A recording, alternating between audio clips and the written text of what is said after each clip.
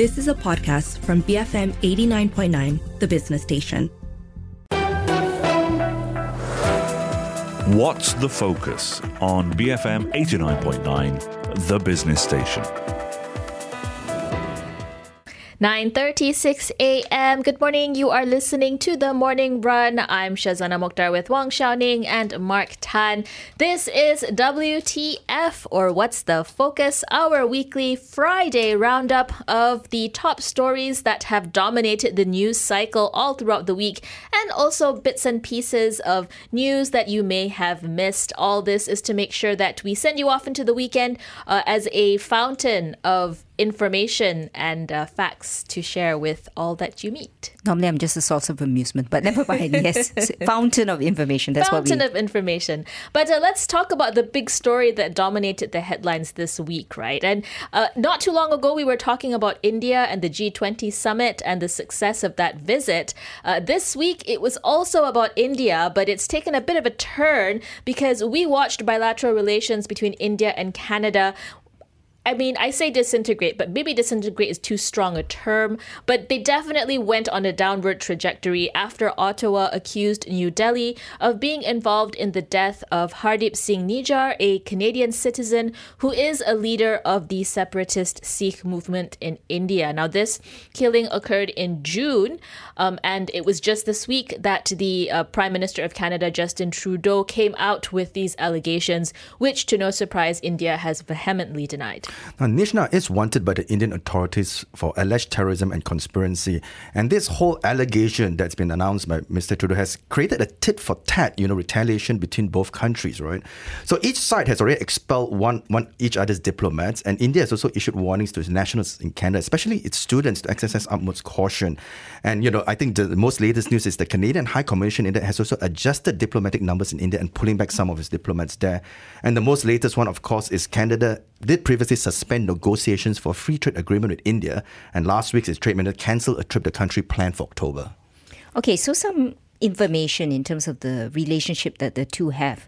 Canada has 1.4 million people of Indian origin. Most of them are Sikhs, making up 3.7% of the country's population. Now, this is, of course, 2021 numbers. Now, India also sends the highest number of international students to Canada. In 2022, they made up 40% of total overseas students at 320,000. So with this suspension of visas, it's going to impact the ordinary Indians also, because there's a lot of to and fro back, I'm sure. But I think what analysts have said basically is that it looks like the relationship is at an all-time low. It's not like they've never been strained before. They have been, but looking not so very good. So the question is, how do these two countries dial back their rhetoric and basically get back to normality, or whatever is normal for them? I think Justin Trudeau did try to de-escalate this week. I think on Thursday he made comments about these allegations weren't meant to provoke India, although I think those were really strong allegations that they made. You don't I guess disclose those type of accusations without being very certain of what it is that you're trying to achieve. I think right now everyone's wondering what would be the way to de-escalate the tensions and maybe go back to a little bit more of a neutral stance. I think for now it's going to be very testy between them. And a part of me wonders, where did the relations break down? What was the point? Because this isn't an overnight thing, right? It must have happened over months, over maybe even years. The two leaders were in power. Where did that personal rapport suddenly falter? Correct, because I think even in the G20 summit that was held in India recently, there was no bilateral private meeting between Canada and India. It was more of them meeting the sidelines.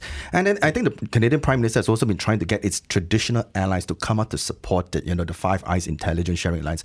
But I think in terms of all its allies who's also trying to cozy up with India, they've refused to come out to support Canada on this one and basically remain fairly silent about it. So like, for example, in Britain has refused to publicly criticize India because they also have their own bilateral trade talks with India. And, I think Prime Minister Rishi Sunak needs this FTA agreement to go through as a political big win between him and India. So if I look at this article by the Financial Times, it notes that ties between India and Canada have been strained even as far back as 2020, when New Delhi accused Ottawa of interference after Justin Trudeau spoke up in favor of protesting farmers. So there was that huge agricultural rally that that went on for some time, and understandably, India doesn't take too kindly to foreign countries siding with, I guess, the party that is not pro-government. Yeah. Well, let's watch this space. Sometimes a lot of noise, and after that, it just suddenly goes quiet again, and then everybody carries on as normal. But what's not carrying on as normal is the US student debt balloon. The moratorium for that is coming to an end in the United States. Basically, there was a 3-year lull, and that was given during the pandemic, that students didn't have to repay, of course, all their student debt. But just to give you some context in terms of the issue. Now, student debt in the United States has more than doubled over the last 2 decades. Now, about 44 million US borrowers collectively own more than 1.6 trillion in federal student loans. Additional private loans bring that total to 1.7 trillion, surpassing auto loans and credit card debt. Only home mortgages is larger than that in the United States. So this is a serious issue. And when the moratorium ends, what does this then mean for the consumer, the US consumer? Because what studies have found is that the Americans who had enjoyed this moratorium, they didn't save in anticipation of having to pay it back. They actually spent the money. So now that they have to do so, what are they going to do? Can they afford to? That's right, Shannon, because I think President Joe Biden had campaigned on cancelling certain loans, and many borrowers operated for more than 3 years with the expectation that some, if not all of their debt, will be wiped away.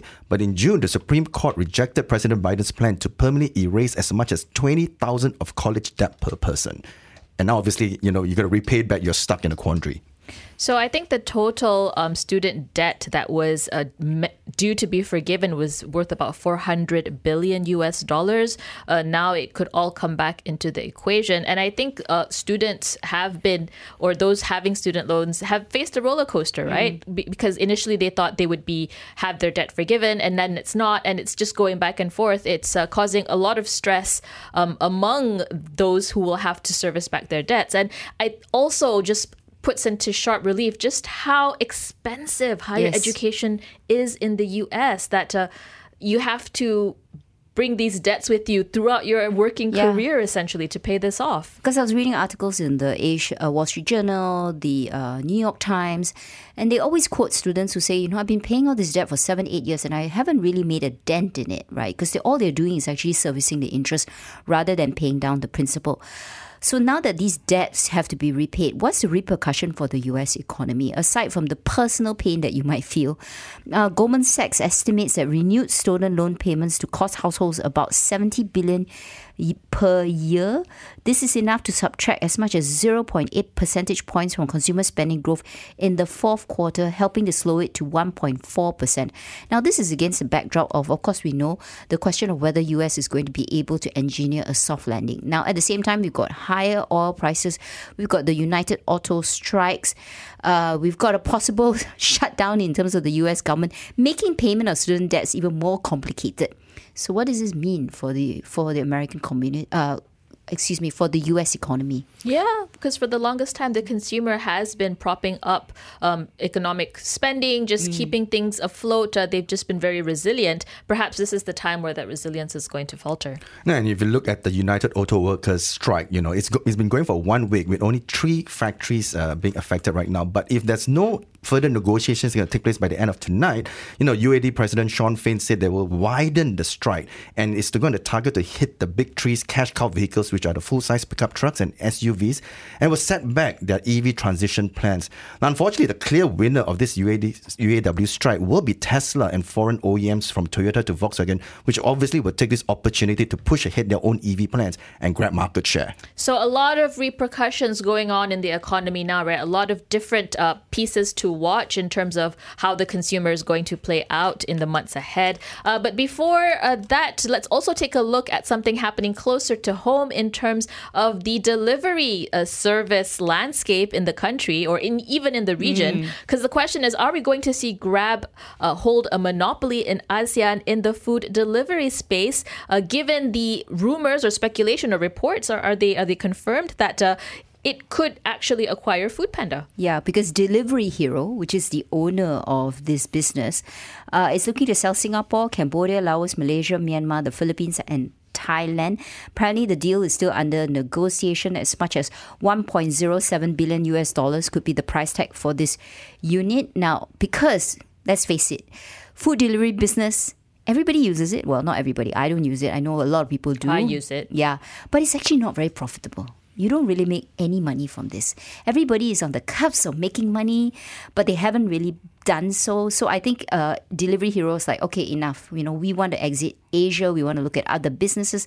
They've suffered 323 million euros of losses. This is the parent company, same time a year ago. So Grab has got this history of acquiring competitors. Remember Uber? We had Uber in Malaysia. We didn't have it. Grab bought over the business, and voila, Grab became even bigger. So, is such a move a good thing for consumers? Right. Yeah, and Grab has made 10 acquisitions and 19 investments over the course of its history. Isn't it not the first time they're going into food, right? Because they just recently acquired Jaya Grocer in Malaysia back in 2011. Yeah, but that's like groceries per se, right, yeah? Yeah, and then you got Hungry GoWare, which is food reviews and restaurant operators. So I think, generally in all, Grab did earlier announce that it's going to bring forward its profitability target and expects to break even in third quarter rather than the fourth quarter as previously projected. So the business is diversifying, and that's probably good for them. And yes, maybe they can see the profitability targets come closer, but I really do echo what you said, Xiao Ning, about whether this is going to be good for the consumer, because already we see delivery prices for food, it's skyrocketing at the moment. And delivery drivers complaining that they're not making very much money, right? So if there's only one company they can work for, they have almost no negotiation power in terms of, what can I get for delivering this food to people? Indeed. I think this is something that we need to watch very closely, whether the deal can actually come through, whether different regulators may actually contest it. We'll be watching this space. It is 9:47 in the morning. We're going to head into some messages, but we'll come back with more of the top stories this week. Stay tuned to BFM 89.9. 9:48 a.m. You are listening to WTF, or What's the Focus on the Morning Run. I'm Shazana Mokhtar with Wong Xiao Ning and Mark Tan. Now, earlier on in the show, we were talking about changes in the food delivery landscape and whether Grab will acquire Foodpanda to become the monopoly of food delivery in Asia. We are turning our attention to something quite related because, food delivery, that's pretty much the same as eating, dining out, right? And that became a topic of conversation on social media this week because of remarks from a certain minister. Economy Minister Rafizi Ramli didn't say that during the breakfast grill, but did do so in a Malaysia Kini interview. He said that Malaysians have become addicted to eating out and are spending a considerable portion of their earnings every month for such a habit. Basically saying, look, if you ate at home, you probably can save a bit of money. But I think this has really... it struck a nerve, right? Yes. It struck a nerve with a lot of people.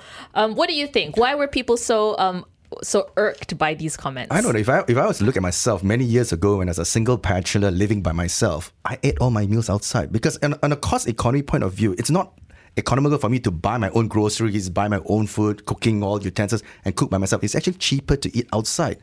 Both in terms of cost and time, right? That's right, Yeah, but to be fair to Rafizi, he admitted that the people are not to be blamed. He said this was the unintended consequences of policies of the past. I'm like, policies of the past force people to eat out more and then no chance to save money? I'm not sure what I don't connection follow the connection, but he wasn't blaming anybody. He says, but this is his theory in terms of why cost of living is so high. It's because people are eating out. I would like to point out, though, that people eating out is also a source of income for restaurant and other food service people, right? So I feel like if more people are eating in, that is also going to eat into the income or revenue of those who work in the food service industry. I feel like you can't just look at it from one side or the other. It's kind of they're two sides of the same coin. Yeah, and also let's be very practical here, okay? We're not saying eating out or not eating out is good. I mean, you make your own personal choices based on the budget that you have. And even the choices in terms of where you eat out will be determined by how much money you have. And the good thing, and this is the good thing to remind ourselves, in Malaysia, we have a wide range of choice. It's not like wait till you go to some northern European country where there is no cheap eating out at all. Even if you're earning a Norwegian wage, they don't have the luxury like we do where we can afford to have, a decent breakfast for less than RM2, even if you wanted to buy a small bungkus of nasi lemak kosong, the plain one with no lauk. Don't get excited, Shaz. I'm looking at you and I'm like, where is this place, Xiaoning? Tell me the where small, to find tiny it. packets. You don't get any sotong, nothing, but you get something. So the point is, there's choices out there.